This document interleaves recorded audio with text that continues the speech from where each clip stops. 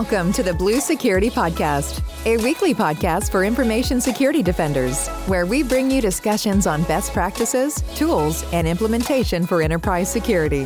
Now, here are your hosts for today's show, Andy Jha and Adam Brewer. Welcome to another episode of the Blue Security Podcast. I'm Andy, your host. I'm Adam, your co-host.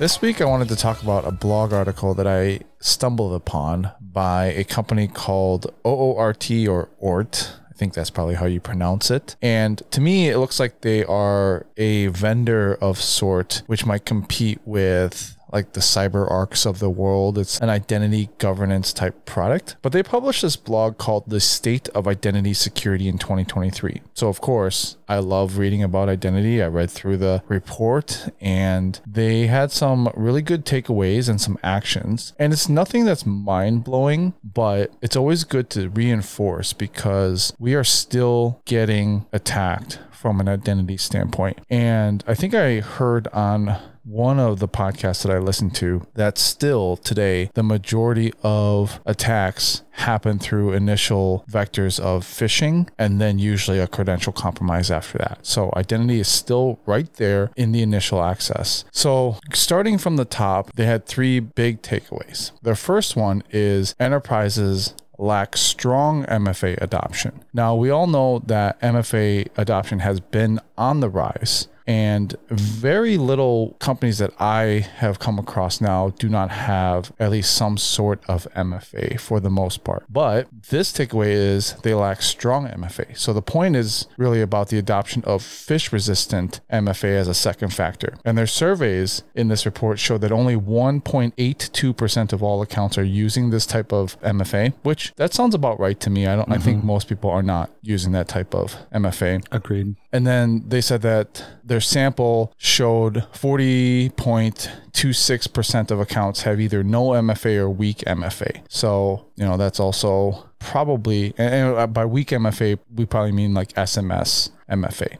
So about 40% is using that. They also found that users have some extremely long sessions configured without having to re-authenticate. So that does make it easier for attackers to hijack sessions successfully. So when we talk about those session hijacks or the MFA prompt, the MFA bombing, without having to re-authenticate, it makes it easier for attackers to get those. They actually found that on average, companies have a lot of monthly sessions. And this was an analysis from Okta, where they looked at companies who were Okta customers, but several of those customers had monthly sessions that were longer than 7 days. The recommended session length is 1 working day. And to me, that says 8 hours. So usually you authenticate once, that session should last 8 hours, and then you'd have to be prompted again. So that was the first takeaway, which was all about strong MFA adoption. The MFA numbers sound right,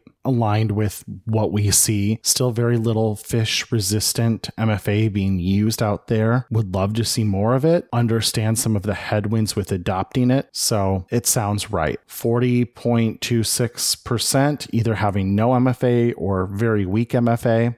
So if you kind of do the math here, there's a big chunk now. We're not patting everyone on the back for this, but about 58% that must be like moderate MFA. Since it's like 2% are strong. But gosh, that's still a big number. And we know this. The horse is super dead, guys. Just turn on MFA for everyone all the time. But sounds right. So the session length one is interesting though, because this runs counter to Microsoft guidance. Microsoft guidance in general is that you should not specifically enforce a session length. In the Microsoft world, when you sign in, you get 2 tokens. You get an access token, which is valid for 1 hour, and you get a refresh token, which can have a much longer validity time, especially if you've performed strong authentication, like with multi-factor authentication. And that access token is actually the bearer token. It's the thing you can steal and hijack a session. It is good for at most 1 hour. With continuous access evaluation, that window can be much shorter today, but let's just say worst case scenario, it's 1 hour. After an hour, because you don't possess the refresh token, you can't exchange that anyway. And the refresh token doesn't get you in. It doesn't get you anywhere. You have to exchange that for an access token token to maintain access. So this guidance doesn't really add up, at least not in a Microsoft world, because changing that doesn't change the fact that the thing attackers steal to hijack a session is good for at most 1 hour. So maybe this applies to other identity providers, but for our listeners who run Azure Active Directory as their IDP, session length should not be reduced unless you have another reason to do it. Perhaps it's a regulatory requirement or an audit requirement, or you just want to do it for an application you deem to be extra sensitive. So to be fair, although overall Microsoft does not recommend it, sometimes it's do as we say, not as we do. I can say for our internal world, our benefits site of all things constantly requires re-authentication. I think it times you out every hour or two, but it is highly sensitive and you can change really sensitive things like your direct deposit information. So that all makes sense. But in general, just wanted to point out that that's one of those things. And on this show, so much of security guidance, like we know what we're supposed to do, and there's broad industry agreement as to the right approach. This one is interesting to me that there actually is disagreement on the correct approach on this one. So just wanted to bring that out for conversational purposes, of course, that guidance is different. So if you actually want to see this for yourself, if you go to the documentation for the session length setting in Azure AD, it actually says in the documentation that setting this to a lower interval does not meaningfully improve security. It's actually in the documentation. So for what it's worth. Yeah, I think one of the things that we have an advantage for is that we have the ability, when you're within the Microsoft ecosystem, to perform other signals that can demonstrate strong authentication that can then refresh that session. Whereas IDPs that aren't Azure, the only way they have to perform another authentication signal is another prompt for MFA. That's all they have. There is nothing else. They can't mix in device compliance signals. They can't mix in Windows Hello for Business, which does count as another MFA prompt. So if I sign in to my Windows device with Windows Hello for Business, that sends a signal to Azure Active Directory to say you've performed MFA on this device without ever having prompted me on the authenticator. Right. So that's the advantage. And so that's why I think the guidance has been 8 hours for other IDPs, because if they didn't do that, they would constantly be prompted for MFA, just like our benefit site. Every time we sign in, an hour or whatever, we get prompted for MFA. And I got to go grab my phone. I got to do the prompt. Right. And that's the only time throughout the day, for the most part, I have to grab my phone for an MFA. Right. But I am constantly performing MFA on my Windows machine because I sign in with Windows Hello for Business. Every time you unlock it, you've just performed another MFA. Yeah. So I think you're probably correct in the fact that if you're in the Microsoft ecosystem, the guidance is not to shorten that, just to keep it at the default length. And for other IDPs, you either have the I'm going to bother my user a lot throughout the day, or I'm going to bother them once in the beginning of the day and then, the next day. So it's just once a day. Which is reasonable, right? That's still not a bad user experience. And I don't think it primes your users to respond affirmatively to MFA bombing or stuff like that. And that's really where the concern comes from, is you get these very overzealous security teams who are like, we should prompt users to re-authenticate every half hour. And it's like, A, they do that every time they unlock their Windows PC, but B, now you're priming them to just start spamming accept. And now you've just really, as opposed to improve security, you've actually diminished it because of an anti-pattern where you've trained your users to respond affirmatively to MFA bombing or MFA spamming type attacks. The second takeaway that they found in this report is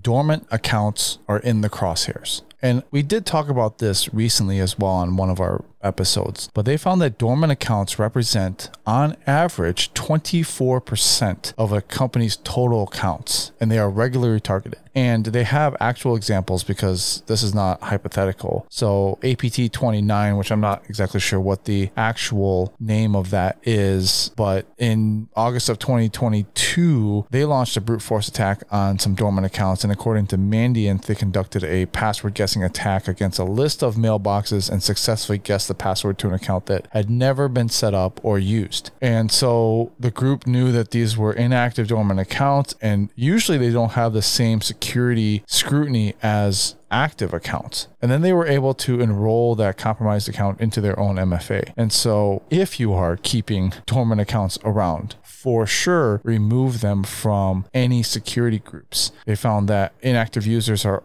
usually dominated within many groups. On average, companies have 196 groups with over 75% inactive users. And that is just a staggering number to me. So one, if you happen to be keeping them around, remove them. But I think we had a compliance or some sort of episode where we talked about it. Like if the users aren't employees anymore, you should just remove the accounts unless there's some sort of compliance that I'm not aware of, regulatory compliance audit that requires you to keep them for a certain amount of time. Mm-hmm. So the most interesting line here that caught my attention was, furthermore, they could enroll any compromised account with their own MFA. I have often pointed out, because I had customers want to like really harden when you could enroll something to MFA. And I kind of said, why are you doing that? I said, ultimately, if I'm a user and somebody else hijacks my account and enrolls it in MFA, I just got a great signal that my account is compromised. Why would you want to hide that signal? That's like a canary in a coal mine. Don't lock that down. I mean, that's a great way to tell. But of course, if that account is completely inactive and no one else is signing into it, well, hell, why not? Go ahead, register your own MFA. Nobody's going to notice. And the other thing too is if you do need to keep inactive accounts around for any reason, you should of course not only obviously disable them and all this and that, you should change the password and you should set it to like a super long, complex, randomly generated password. Mash the keyboard for all I care, you know? But there's no reason those should have any reasonably guessable or typable password, like ever, if you have some reason you warehouse disabled accounts, which again, ideally just don't do that. But if you have to, regulatory compliance or whatever, that's the way we've always done it, which is a bad security reason. But anyhow, change the password.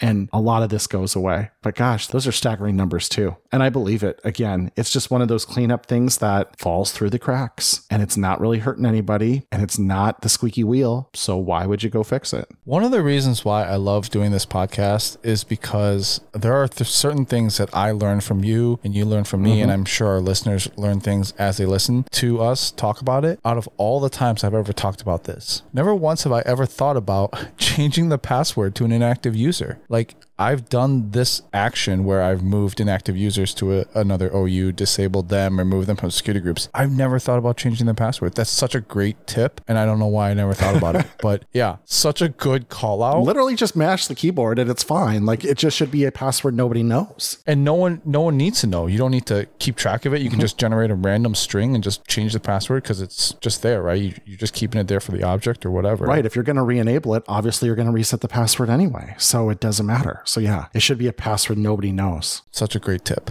Thank you. I don't know where I got it. I'm not going to say I came up with it, but obviously I worked with somebody smart who told me to do that and I passed it along. Information sharing, baby. Great tip. So the third one that we're going to talk about is their final takeaway is admins and executives are under attack. This is not anything new. This is not earth-shattering. We know that domain administrators are more likely to face account probing or account compromise. They're going to try to get the keys to the kingdom. But in some instances, so user domain admin accounts usually are fine, right? It's those service accounts that some vendor comes in and like, oh, I need a service account. It has to have domain administrator rights. Those are the ones that usually sometimes get set up with less scrutiny or they're lacking some sort of security control. I know that initially Okta used to require a global administrator within Azure. And of course, you're not going to scope MFA for that global admin account because that can cause problems when it's prompting for the service. They recently changed it. I don't know what recent, but they did change it to where it could use a service principal, but it still needed global administrative rights. And so those are the ones that I'm more worried about when you're looking at these, not necessarily the admins, which I think usually are shored up much better. And then of course, executives. Executives are infamously, they don't want to be bothered with the security stuff. Although, like we talked about last week, where, the CISOs and the C-suite and the board members are now under much more scrutiny, maybe, the executives are going to be much more open to having security controls, especially when you explain to them the risk. And I know that in my experience, the ones in IT have been much more open to security. It's usually the ones outside of IT. I think lawyers are infamously like, don't bother me with the security. They are getting better, especially the ones that are involved with risk. But yeah,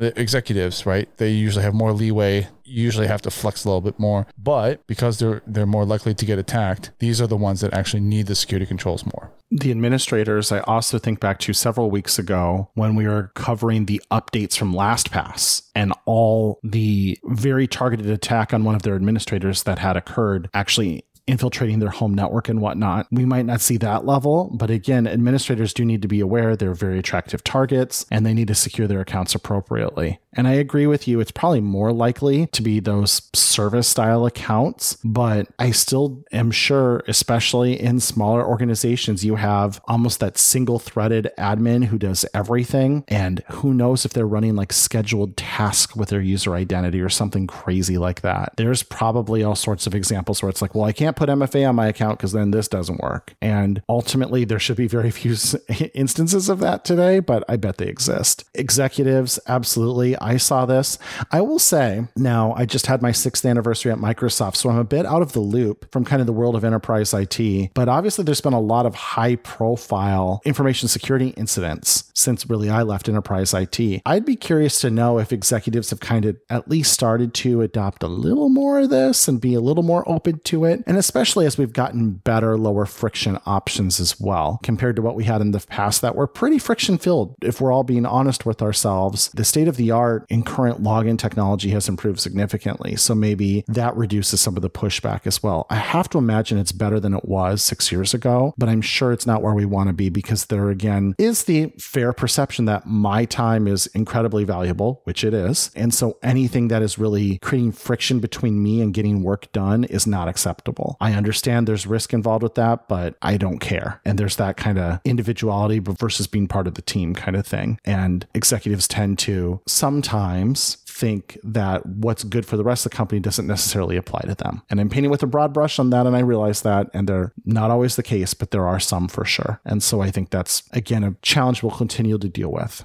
Yeah, definitely. So just to kind of go over the action items in case, you didn't pick up on it while we were talking through it. Mm-hmm. This is the summary of the blog and kind of the findings. But number 1, shore up your MFA. So start deploying phish resistant MFA, maybe for those priority accounts, maybe for the admin accounts, executives, MFA all the time for sure, but also utilize single sign-on and other factors like Windows Hello for Business or compliant device. If you are within that Microsoft ecosystem, yeah, you can use those signals and not shorten up that session time like we talked about. Mm-hmm. Tidy up your identity, like remove inactive users from groups, delete users who are no longer with the company. If you have to keep them around, great tip from Adam, reset the password. And then, of course, monitor those priority accounts like executives and admins. So if you are within the Microsoft ecosystem, in exchange, like for Defender for Office and Defender for Identity, you can mark certain mailboxes or accounts as priority, and then that will show up with a separate tag when they get alerted to if there's something happening to it. And I'm sure that the other type of EDR solutions and secure email gateways have a way to also mark them, but kind of go through and figure out what your priority, you should at least have an inventory. That's kind of like the basics of like security, like have an inventory, like know what you need to monitor. So know your priority accounts, know your priority mailboxes. And then if you have a tool that allows you to tag them, like Defender for Office or Defender for Identity, then you can get a specific alert when that priority account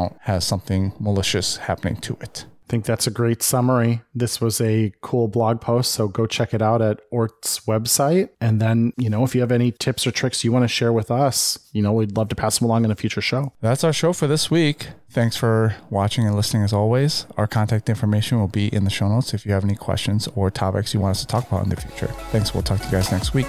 Thank you for listening to the Blue Security Podcast. Please check out the show notes, catch up on episodes you may have missed, and subscribe so you don't miss any future episodes. Find Andy on Twitter at AJaw0 and Adam at AJ Brewer.